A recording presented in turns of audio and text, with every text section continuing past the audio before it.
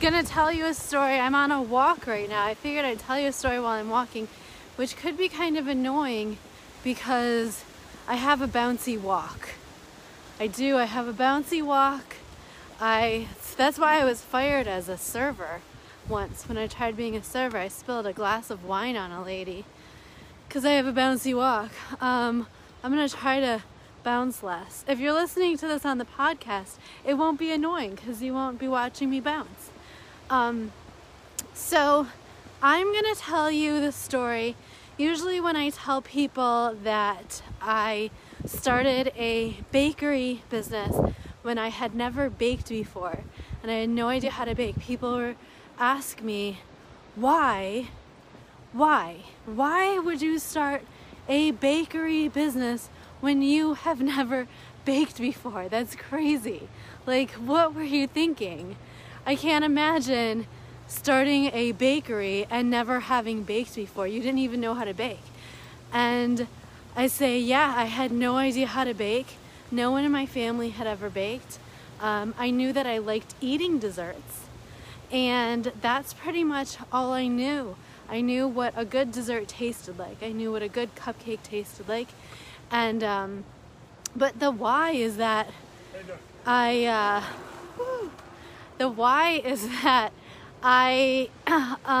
had started researching businesses, and I had read this article that bakeries were becoming popular in bigger cities at the time.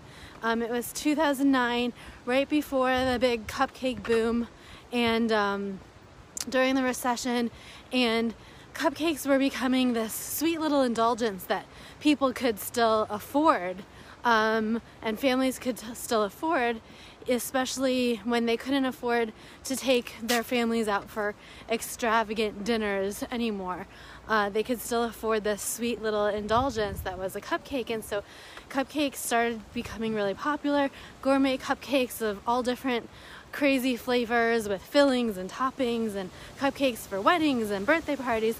And I was reading about this, and I thought, if I get into a business, if I start a business that's just on the rise and starting to become popular, then I will have a better chance to get publicity, right? And get the word out there, because it's something that's getting popular, and so people are going to be interested in it, and hopefully publications are going to want to do stories on it. And so that was one reason. And the other reason was, like, I thought, you know what? I have this really great story. If I can, start a bakery business never having baked before and not knowing how to bake and not having that classic, I was a little girl in my grandma's kitchen, knee-high, watching her bake and learning her recipes. I didn't have that story. So how interesting would it be if I started a bakery never having baked before and I had this unique story that I could share? And I had this intuition that if I had a unique story, I think it came from kind of my years of studying psychology and my psychology degree, that I knew that having a unique story is going to be paramount to your success, to getting publicity and getting the word out about your business. And so those two things factor together with me, loving desserts, and then trying my hand at baking and learning that I was good at it. And I thought, you know what, why not give this a go? I'm not doing anything else with my life.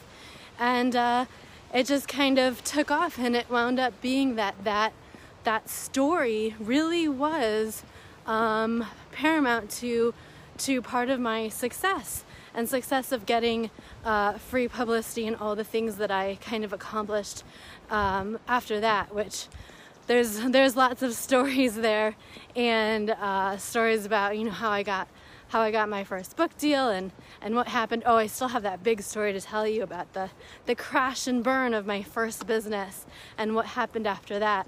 But I'll save that for another time. And so stay tuned to find out when I'm going to tell you that story and all the other stories I've accumulated over the years.